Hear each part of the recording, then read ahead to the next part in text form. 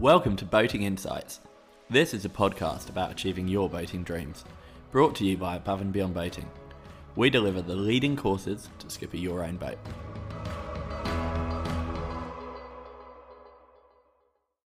Well, hi there, welcome back to Boating Insights. My name is Neil Driscoll, and today I'm going to be talking to you about making tide your friend. So, one of the things we've got to look at for your understanding of tide is how's it going to impact on your trip. So there's a couple of areas we might be looking at here. One is flow, so the direction of travel, and is it with you, helping you go faster? Is it across you, potentially pushing you into something? Is it coming into you, making you go slower? And that's absolute simplification, but when we get started with tide, that's one of the first things that we all normally think about is it helping us go faster or slower, or is it pushing us somewhere? That develops a little bit further, hopefully, into depth. So quite literally, on an extreme, do we have enough water due to the height of tide to be able to do what we're planning to do? Is it deep enough? It might be that the charted depth means that the tide is a non-issue for you to be able to achieve what you want to do, or it might be absolutely critical depending on where you are probably in the world and also what your bigger picture plan is. And then within your trip planning, understanding if it's a question of understanding the flow, the depths, or most likely a combination of both of them.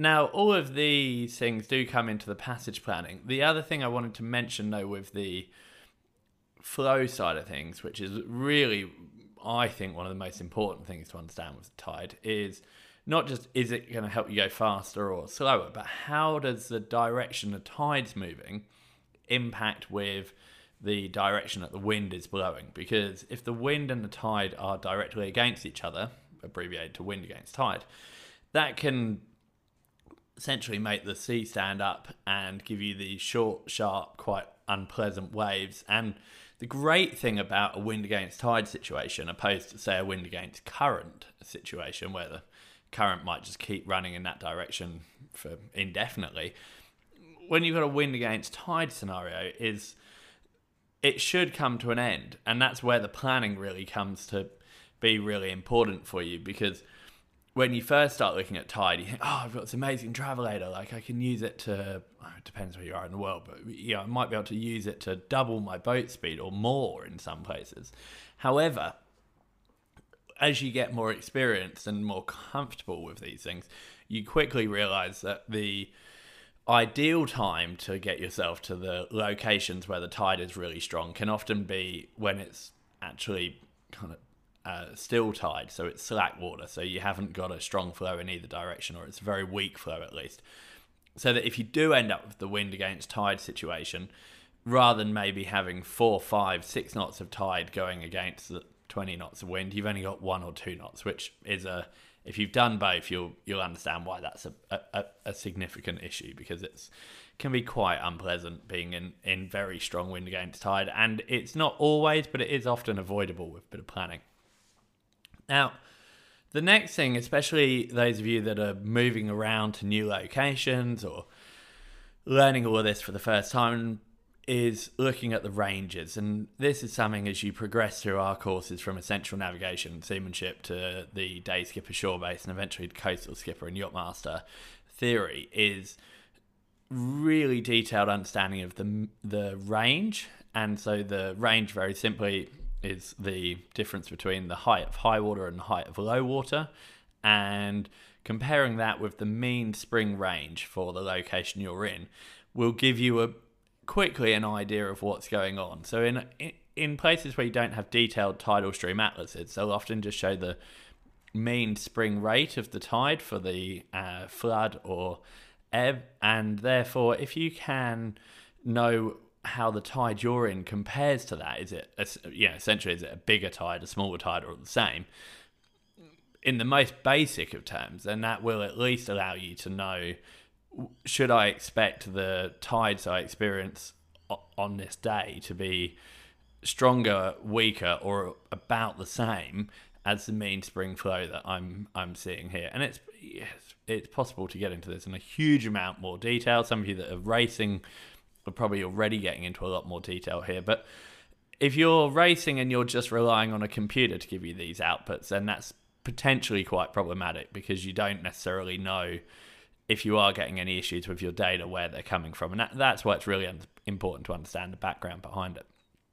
The next thing really important to understand is the localized impacts. And once you then know, what's going on, so it's the tide coming in or out, how big is the tide, how does that compare to the spring ranges, then we start looking at more localized stuff. So especially in areas where you've got relatively small ranges, so particularly a range that might be maybe less than about 2 meters, and certainly less than 1 meter, things like strong onshore or offshore winds, they might be enough that they can actually change completely the tide in terms of whether it actually even comes in or goes out. In some locations where you might have less than 1 meter, you can find that very high pressure can be enough to just sort of hold the sea level down and essentially stop the tide coming in.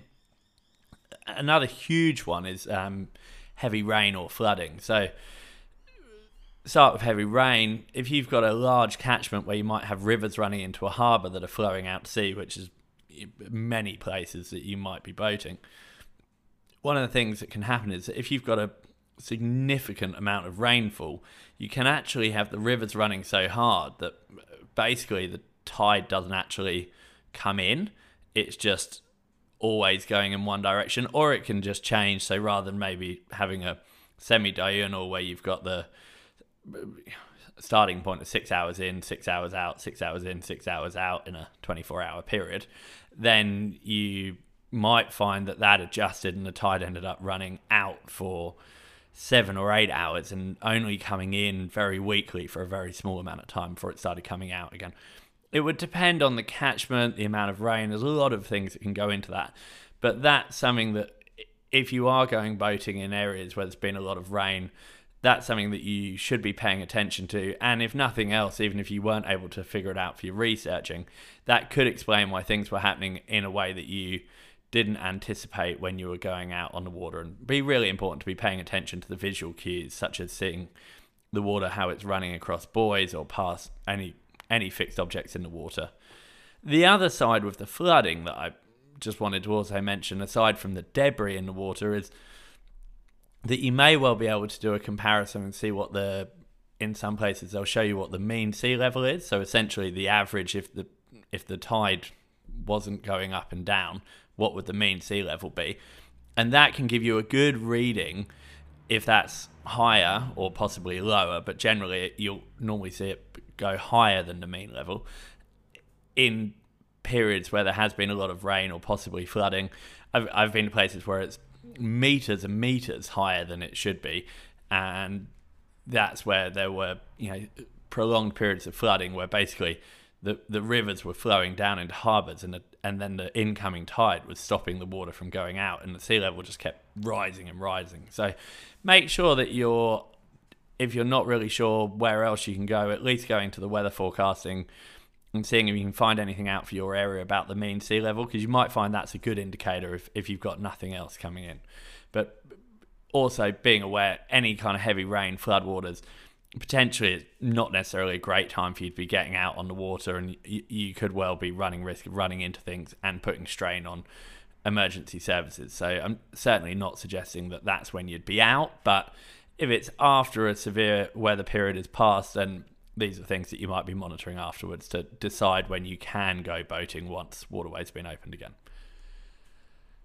Now, another big one, I mentioned this a little bit earlier, is confirming the quality of the information that you're getting on apps. So really just checking if you're using any of these navigation apps and weather sites that are available for you, if they're not an official government verified source, are you able to find out where the information coming from? Or can you at least cross-reference and pick a few days before you do a trip and see if you can look up the information that you've got and make a comparison against the official tide tables, and basically just make sure, if you are relying on digital sources, that you're actually confident that they're accurate, especially if you're going to new locations and this is part of your, hopefully, passage planning and area research that you're doing before you go exploring.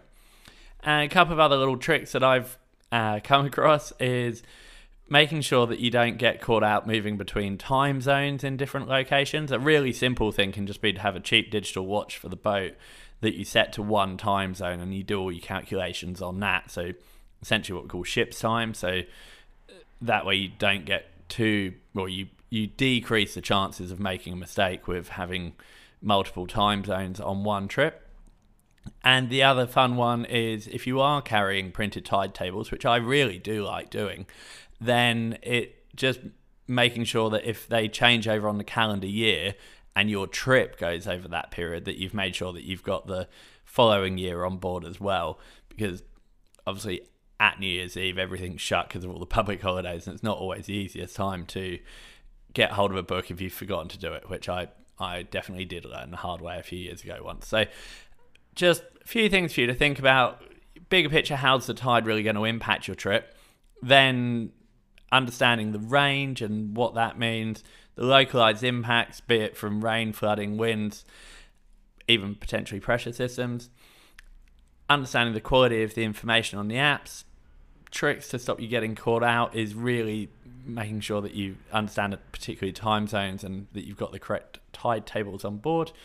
And final thought is, on top of all of this, you really should always know, even in areas of minimal tidal flow, whether the tide is flooding or ebbing, so coming in or going out, so that you also are aware if you did somehow end up in a grounding situation, even if it was completely not your fault, steering's broken or someone's run into you or something that you couldn't control in any way, but that you have still grounded out, then being aware, am I in a situation where the tide's actually coming in and going to help me lift off it, or am I in a situation where the tide's going out and I'm rapidly becoming more aground? Because in those situations, time is key. So if you're interested in learning a bit more about these, our core courses for you would be going through our navigation courses, so Essential Navigation and Seamanship, the Day Skipper Shore-Based, and the Coastal Skipper Yachtmaster theory course. They all have an assumed knowledge of the course beforehand, and you have our details, so we'll put the links in the show notes, but if you've got questions, just